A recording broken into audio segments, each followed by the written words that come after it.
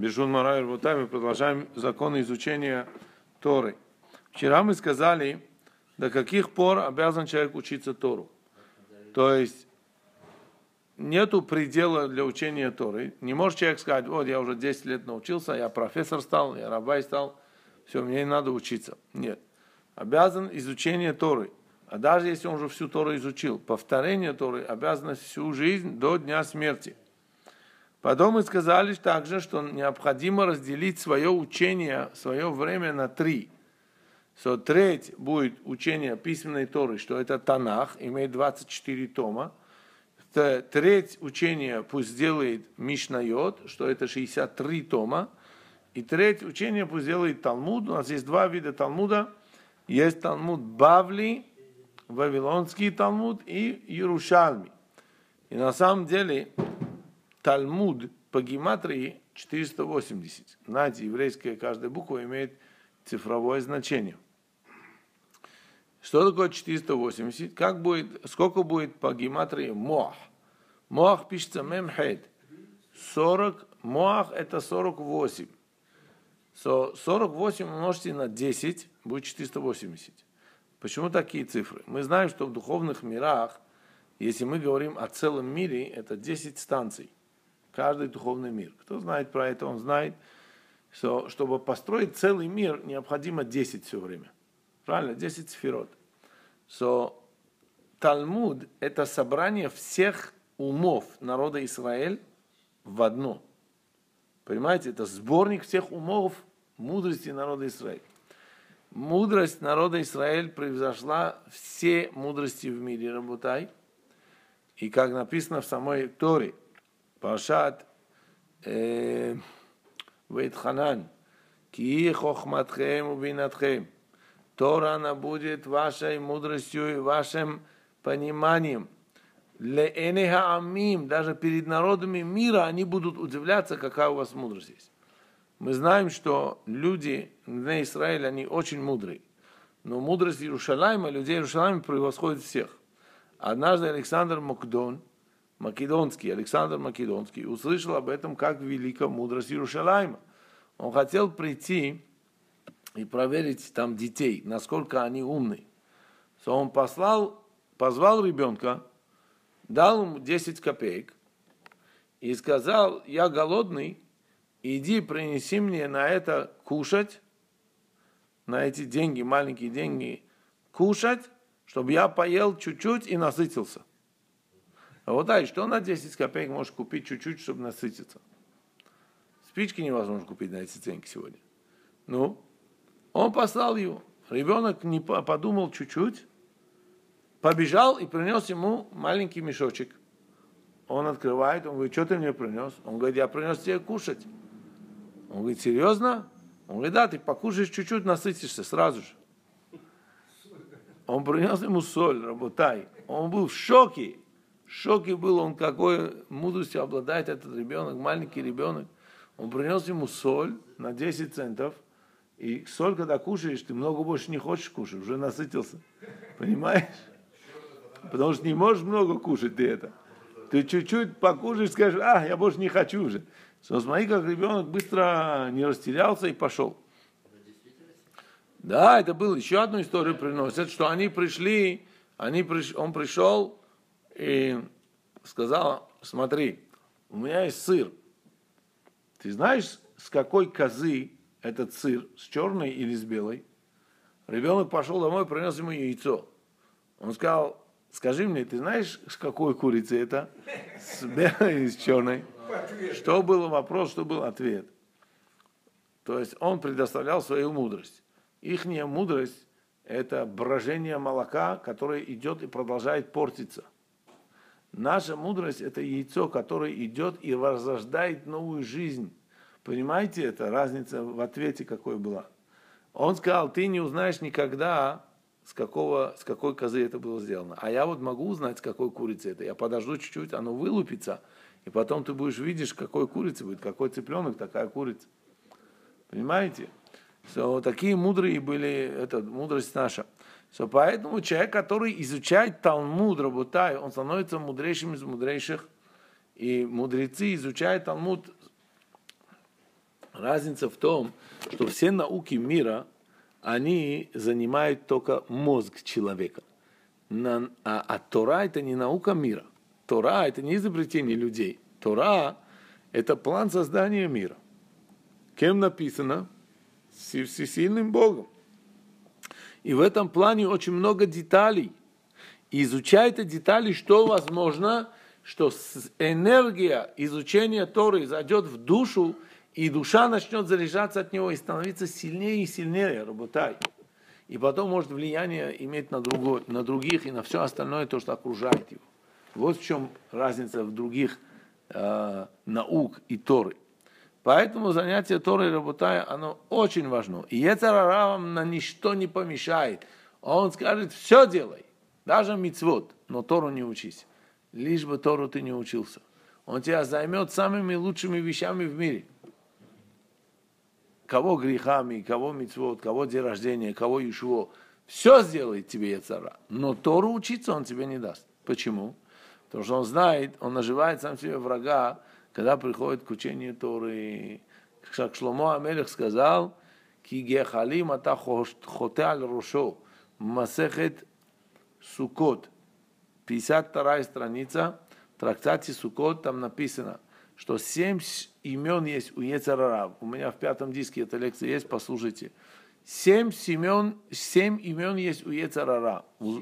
7. У него 7 паспортов, 7 личностей. И каждый там приносится, кто как его назвал. Ашем назвал его так, Моше Рабейну его назвал по-другому, Ашем назвал его злодей, а Моше его назвал необрезанный Арель, Ра Арель, Давид Амелех назвал его Таме, нечистый, нечестивец и так далее. Шломо Амелех назвал его Соне. Он тебя ненавидит. Каждый день йецер ара встает на человека, хочет его уничтожить, работай. Он тебя ненавидит. Что он сказал, если раев сон аха, им раев сон аха, хаахилеу лахем. Если твой враг, он голодный, дай ему кушать хлеба. Раши поясняет мудрость Шломо и говорит, дай ему кушать хлеба, лахем от слова мильхама, не от слова лехем, от слова мильхама. Хатридеу бемильхамта шель Тора. Иди займи его войной Торы. То есть иди занимайся Тора, как будто на войну идешь. Так важно для твою жизнь. Понимаете, ты идешь. Ты когда занимаешься Торой, кигехалим ата хоте аль рошо, как будто раздуваешь угли на его голове.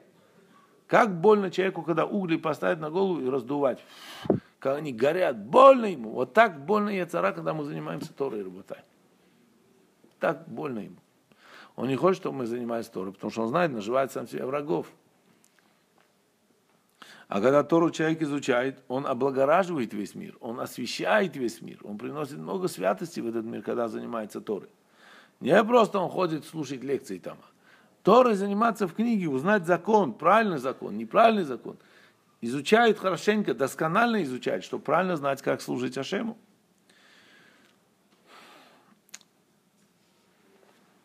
Но в конце учения, Раман говорит, в начале учения пусть так начинает человек учиться, разделяет учение на 3, да, как мы сказали, а потом в конце дней пусть занимается только Талмудом. Почему в Талмуде есть и письменная Тора, и устная Тора, и Мишна, и разъяснение этой Мишны. Все это необходимо человеку изучить.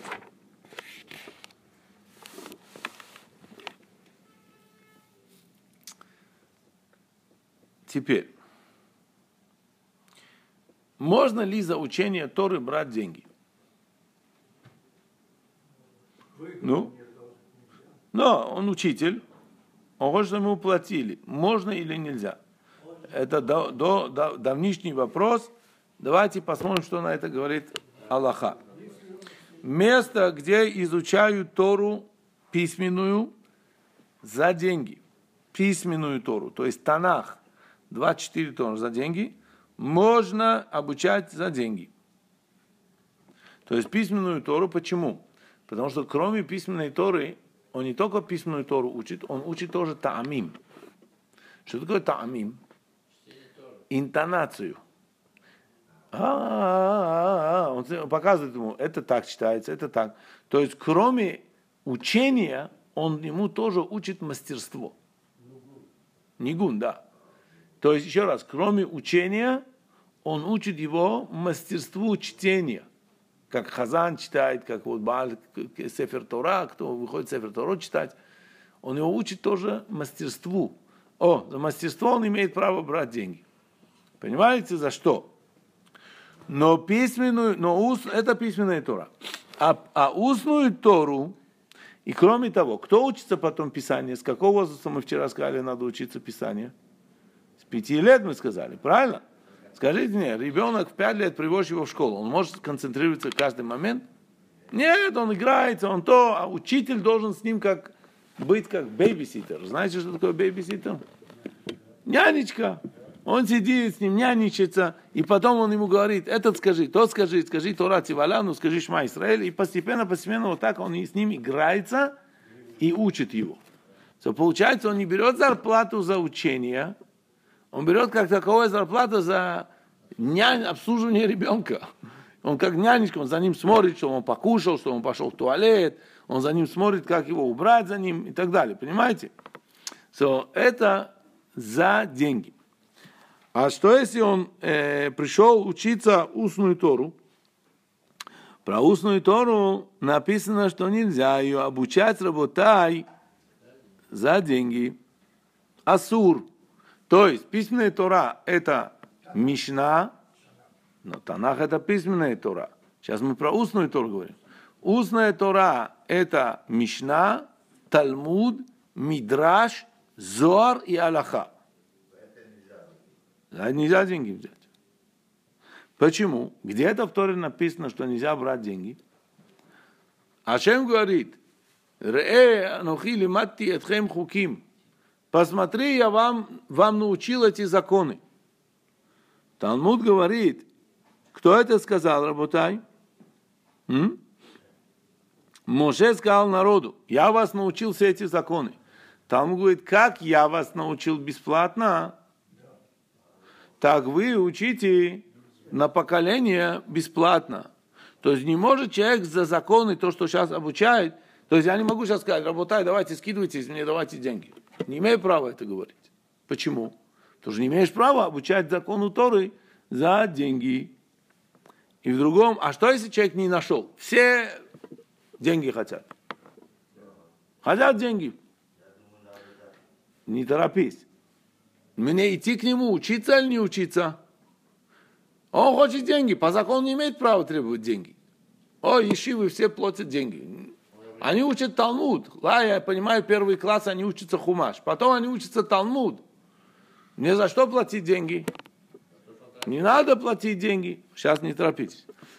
Что мне учиться у него или не учиться? Из того, что он берет деньги. Закон говорит, эмет кне вальтимкор. Приобрети правду, истину, иди купи истину, но не продавай. То есть даже если тебе придется заниматься истиной, эмет эла Тора, нету такой истины в этом мире, как Тора. Потому что эмет, Тора приходит от Бога, не от человека. А человек вечно там тут обманывает. От Бога только истина идет. Ашем элуким эмет. Правильно? Ашем это эмет. Эмет, истину, Тору, приобрети даже за деньги. Вальтимкор, но не продавай ее. Если теперь ты не можешь прийти и сказать, так как я купил деньги, так как я купил учение за деньги, я научился за деньги, я тоже буду сейчас просить деньги, компенсацию мы сделаем тому моему ущербу. Не имеешь права так говорить. Эмет кне вальтимкор. Купи истину, но не продавай ее. Тогда вопрос остался вопросом. Как сегодня имеют право все эти школы, все раввины, которые идут, делают лекции и это берут деньги? Как это возможно? Проблема с законом, работай. Ахароним пришли и сказали так. На самом деле, если у этого человека другого никакого дела нету, у него только дело обучать Торе, тогда он не имеет права за эти деньги брать. А если у него, есть другая работа, и ты его говоришь, идем ко мне, урок Торы дай. или иди в ешиву, научи детей в ешиве. Он говорит, слушай, я готов пойти сделать, но я работу свою оставляю. У меня есть работа, я там зарабатываю деньги. Что ты хочешь компенсировать это? Поняли, как закон идет здесь? Тогда это получается, что компенсация. То есть закон дает лазейку, как можно оправдывать свои действия. Не оправдывает. Я объясню еще раз. Если у него работы никакой нету, он безработный, нету работы у него только работа, он только может учить Тору. Тогда он не имеет права деньги брать вообще. Почему? Потому что он ничего не теряет. Ты сидишь anyway дома, сидишь, занимаешься, приди сюда, иди учить Торе. А если да, у него есть работа, например, он писец, он софер, он пишет мизузу, за это он берет гунар, это его работа, за это он берет деньги. Но ему в это время пришел человек и говорит, квадрат, там есть урок, идите там урок дайте. Он говорит, смотри, за этот час я могу сидеть писать и сделать то, что мне нужно сделать. Мне нужно кормить семью и так далее. Ты хочешь, что я бросил это и пошел к тебе? Он имеет право по закону попросить компенсацию за это. Однажды мне пришли и спросили вопрос, компенсация сколько может быть? Мне однажды сказали, что есть кто берет за урок $2000. Я был в шоке, работа, я в шоке был. За урок, да. Час урока. Я сказал, я не знаю, какую работу он работает. Может, на самом деле он за 1 час может такие деньги закрутить. Я не знаю, во-первых, такой работы еще. Я не слышал такую работу. Час за 2000. Но это там сначала был договор такой. Я был в шоке, работай.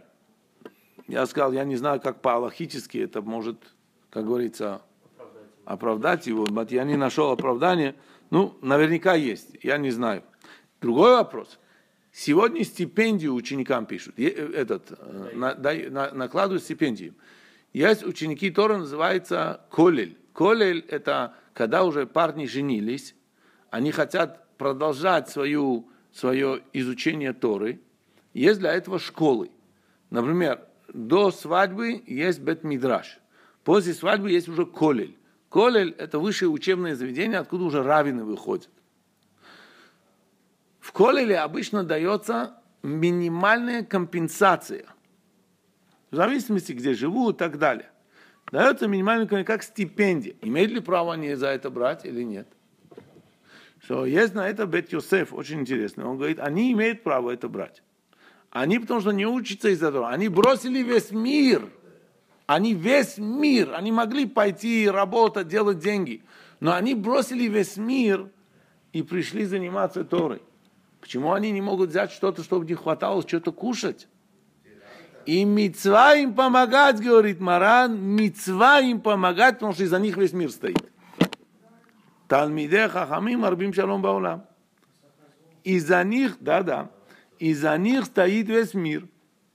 Если них не было, мир бы уже полностью перевернулся, был работай. Только из-за того, что они стоят, учатся Тору, из-за этой силы весь мир продолжает свое существование. Поэтому он говорит, есть мицва им помогать, и нету никакого запрета им давать деньги. И наоборот, Зоар пишет, тот, кто наполняет карманы Талмидей хахамим деньгами и дает от своего, этим он соблюдает написанное в Торе «Убот идбак», в Торе написано «и прилепись к нему». Что такое к нему прилепиться? Прилепиться к нему через Талмидей хахамим. Кто представители Бога в этом мире? Это Талмидей хахамим, который занимается Торой. Так как ты им помогаешь, им легче занятия Торой, потому что они не должны думать о парноса, не должны думать об этом. Ты им помогаешь, это тебе засчитывается, как будто ты прилип к Богу, пристал к Богу. Понимаете, какой это большой схуд. Теперь спрашивается следующий вопрос. Теперь он спрашивает,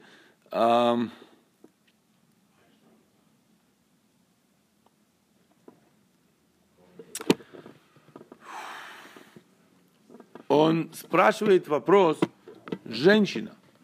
Обязана ли женщина изучать Тору, как мужчины? Теперь поймите, есть два вида изучения Торы.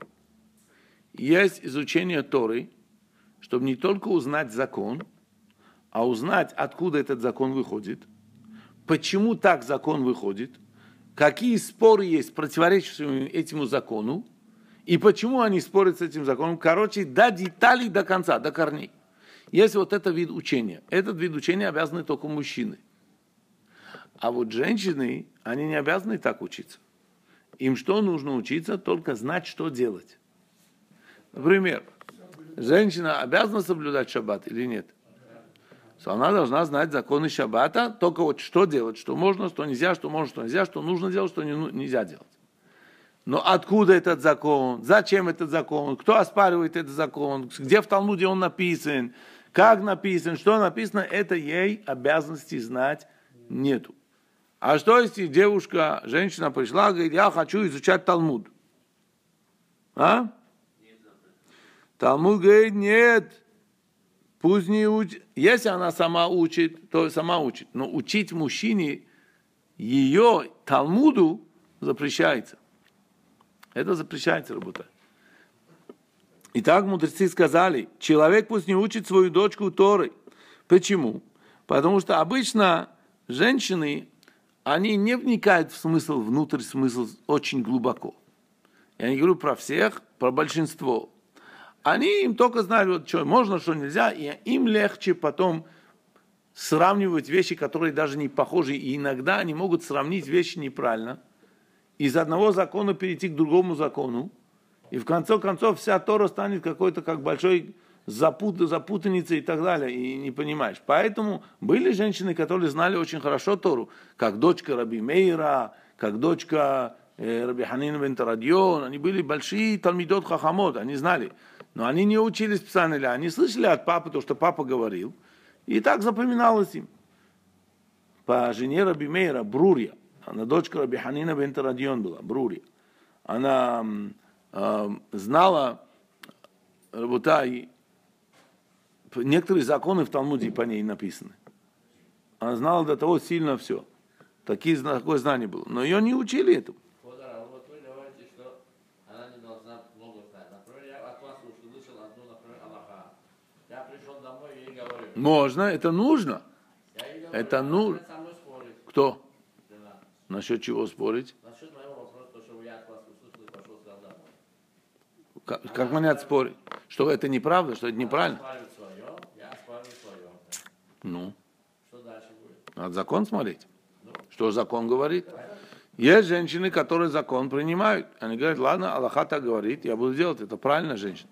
Есть женщины, которые что говорят, меня ничего не волнует, что Бог говорит. Я буду делать то, что мне Ецарара говорит. Она только, как бы сказала, она азы какие-то дела.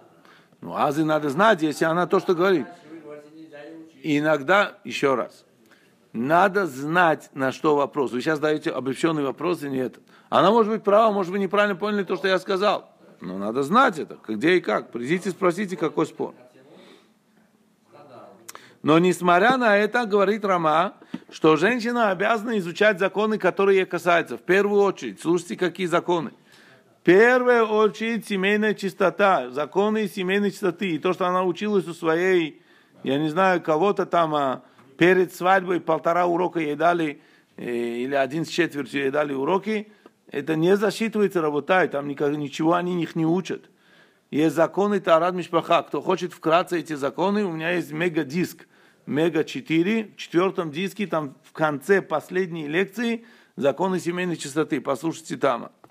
Но это просто краткий курс, но надо изучать глубоко. У меня каждый понедельник и среду Тарат Мишпаха дома с 9 до 10 на русском языке в деталях изучаем каждый закон.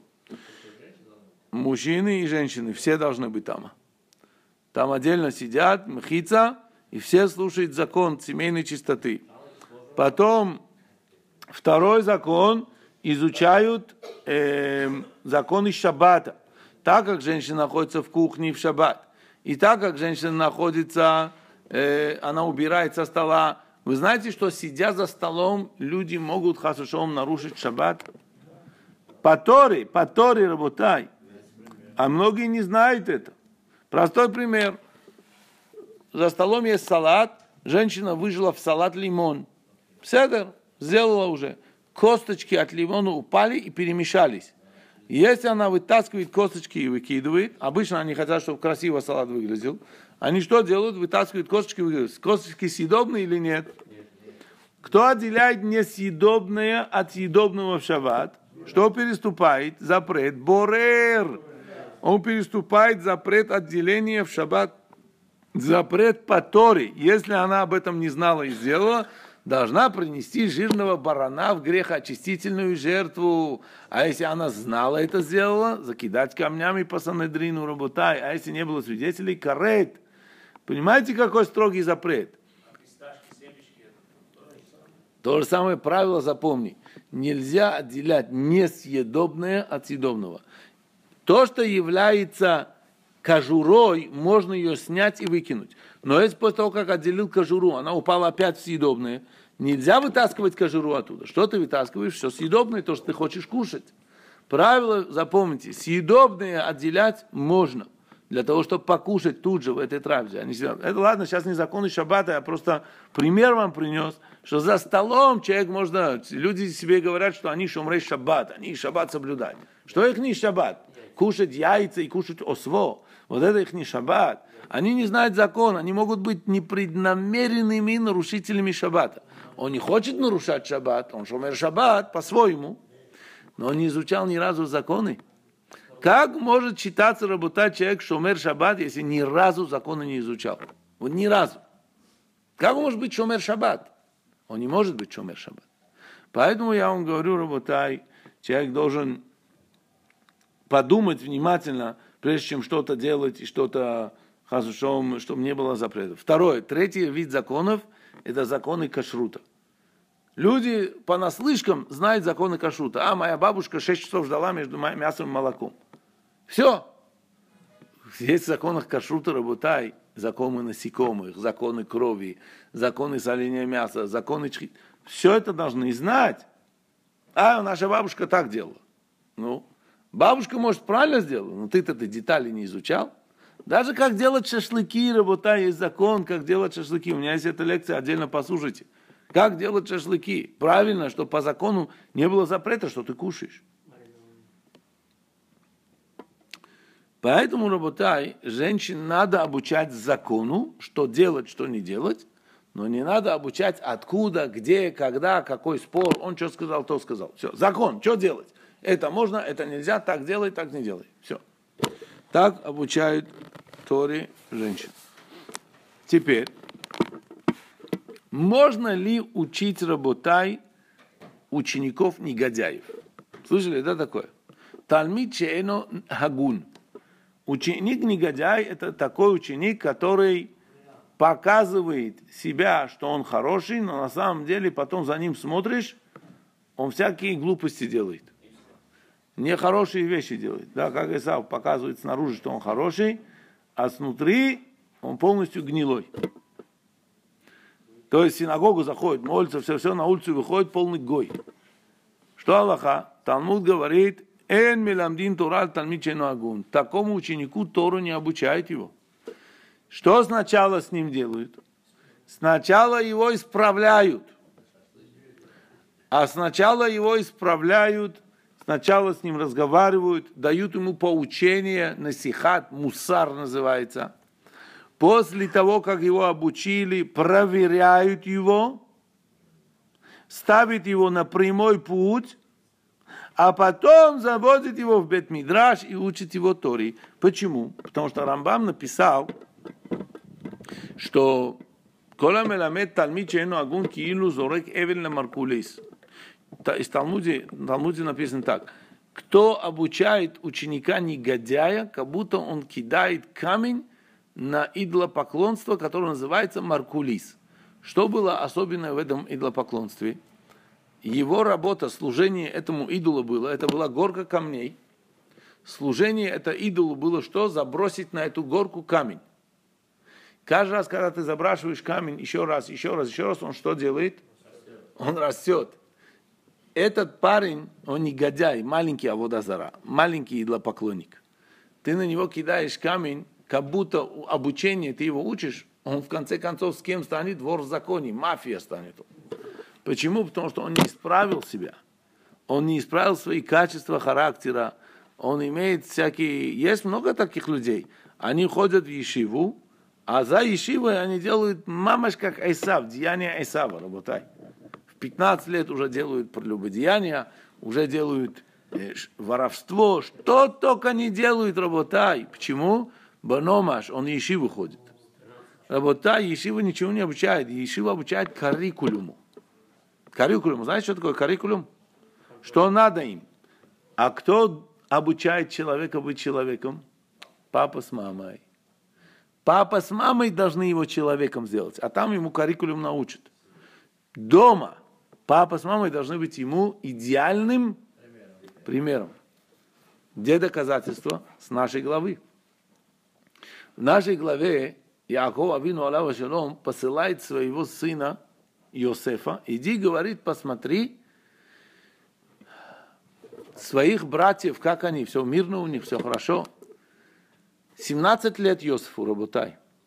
Йосеф идет и оттуда попадает в Египет. Братья его возненавидели, поймали его, хотели убить, потом продали его. Попал он куда? В Египет. В Египте на него нападает, работай, медведица. Так в Мидраш про нее написано. Кто это?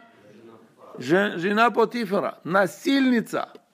Хочет молодого парня изнасиловать, работай, Йосеф. И в Торе открыто написано, говорила каждый день, шихва ими, идем спать со мной. Открыто написано в Торе. Йосеф убегает от нее все время, но один день она его поймала. И он бросил одежду, вышел из одежды и убежал от нее. Слышали? Талмуд говорит, почему убежал? Он увидел облик своего отца стоит перед ним. По некоторым мидрашам своей матери тоже. Я еще мидраш не видел, но так говорят. Он увидел отца, работая перед собой, и убежал. Что нас это учит? Дети, они растут, придет день, что они должны отделиться от родителей. Мы все время не будем их контролировать, работай. Детей невозможно каждый день контролировать. Они растут, выходят, все, уже под свою жизнь они уже идут. Правильно или нет? Как сделать нам, как родителям, так, что даже когда твой ребенок не в твоем контроле, он делал то, что ты хочешь, а не то, что он хочет. Вот пример Йосеф. Йосеф, Яаков Авину хочет, что его сын был праведником, не делал грехи. Йосеф попадает в землю грешников, среди грешников, под руки грешников, в лапах, в когтях у самой грешницы. И все равно он делает волю Бога, а его папы там нету. Как? Как так? Как Яаков мог это сделать? Воспитание того, облик отца. Вот ответ в чем. Йосеф помнил своего отца на примере. Йосеф помнил своего отца, работая все время, он знал, мой папа так бы не сделал. Мой папа на чужую женщину не посмотрит. Мой папа не смотрит на чужих женщин. Слышали, работай? Облик отца. Ну, можем ли мы стать таким обликом для наших детей? А? Вот так. Вот это то, что учит папа. Вот это то, что учит мама. Мама учит облик праведницы для своей дочери, а папа учит облик праведника для своего сына. И когда этот облик ребенок видит даже не в твоем контроле, он ушел, в Египте он облик папы и мамы помнит. Он облик их не помнит. Из-за того, что он помнит облик, он делает желание Бога. Потому что ты шел по желанию Бога. Вот как это важно, что такое пример папы и мамы. Вы делаете мицвот, делаете перед детьми. Дети, чтобы видели это. Делайте из каждой заповеди вулкан, чтобы ребенок запомнил это. Идемте мы поставим цедака, идемте мы сделаем Шма Исраэль. Для нас мицвы служения Бога очень важны. И ребенок это запоминает. В его наивности он это запоминает. И это у него остается. Однажды, работай, один человек на Рош ха-Шана, когда трубил шофар, у него слезы пошли. Его маленький сын ему было где-то лет 3-4, стоял рядом с ним. И для него первый раз шофар слышать, для него это было что-то грандиозное. Шофар! Но он видит, что папа его плачет. Он спросил: папа, почему ты плакал? Вы знаете, вот эта фотография, плачущий его отец, когда он трубит шофар, у него осталась в голове на всю жизнь. Почему? Теперь он знает, как служить Ашему. Рош ха-Шана — день раскаяния, Рош ха-Шана — день суда. Нельзя плакать. Но если выходит, и вот это у него остается, он знает уже путь служения, ты понимаешь? Это очень важно. Я не говорю, что каждый плакал с детей, я просто объясняю вам, как дети смотрят на это. Вот. Поэтому, работай, теперь вопрос, можно ли учиться у раввина негодяя? Только что мы говорили о ученике негодяй. А что если раввин негодяй? Что такое раввин негодяй? Однажды мой рав сказал, есть человек, он ворует ножом. Есть ворует пистолетом, а есть ворует бородой. То есть у кого какое оружие? К сожалению, работай, сегодня самозванцев очень много. Очень. Люди, работают, у некоторых бизнес фалафела не прошел, он пошел, стал хальфа, рабай он стал. Фалафел не идет бизнес, а так юшво, ему платят хорошо там. Ни А, ни Б не знает. Самозванец, бородку поставил, орет, сидит, не знает что. Сам ничего не понимает. Еще выходит, выступает, хорошо выступает. И все сидят, глазами хлопают, ушами хлопают. Хазаку бару. Ничего не знает. Спроси его, прочитай что-нибудь, 2 строчки в Талмуде. Ничего не знает. Это называется негодяй. Не рав даже, негодяй называется. А что если рав негодяй? На самом деле он знает. Как узнать, что он негодяй? Запомните, если вы видите человека, который назвал себя рав, но он несет это имя только для одной причины. Для причины возвышения своего имени. Или возвышения, надувания своего кармана. Запомните, это негодяй, от него отходите подальше. Подальше. Поняли? Ты видишь симптом, ты видишь человека, его не волнует кого-то Тора, его не волнует уважение Торы, его не волнует уважение, ничего уважения, его волнует свое уважение. Побольше фотографий в газете, побольше фотографий там, побольше ему славы там, почему не встали, почему не сели. Работай. Это знаки, от него Тору не учится. И даже он большой мудрец. Почему этот закон здесь приносится, я вам скажу. Были мудрецы, которые сошлись с хорошего пути.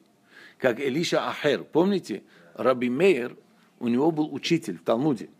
Его звали Элиша Ахер. Элиша бен Авуя был такой учитель, работай, он зашел в сад мудрости Бога. Там, находясь там, в сад мудрости Бога, он сделал некоторые ошибки, где Ашем уже его не захотел. Ашем сказал: уходи, я тебя не хочу видеть вообще. И он сошел с хорошего пути. В конце он сделал чува, по некоторым мнениям, он сделал раскаяние.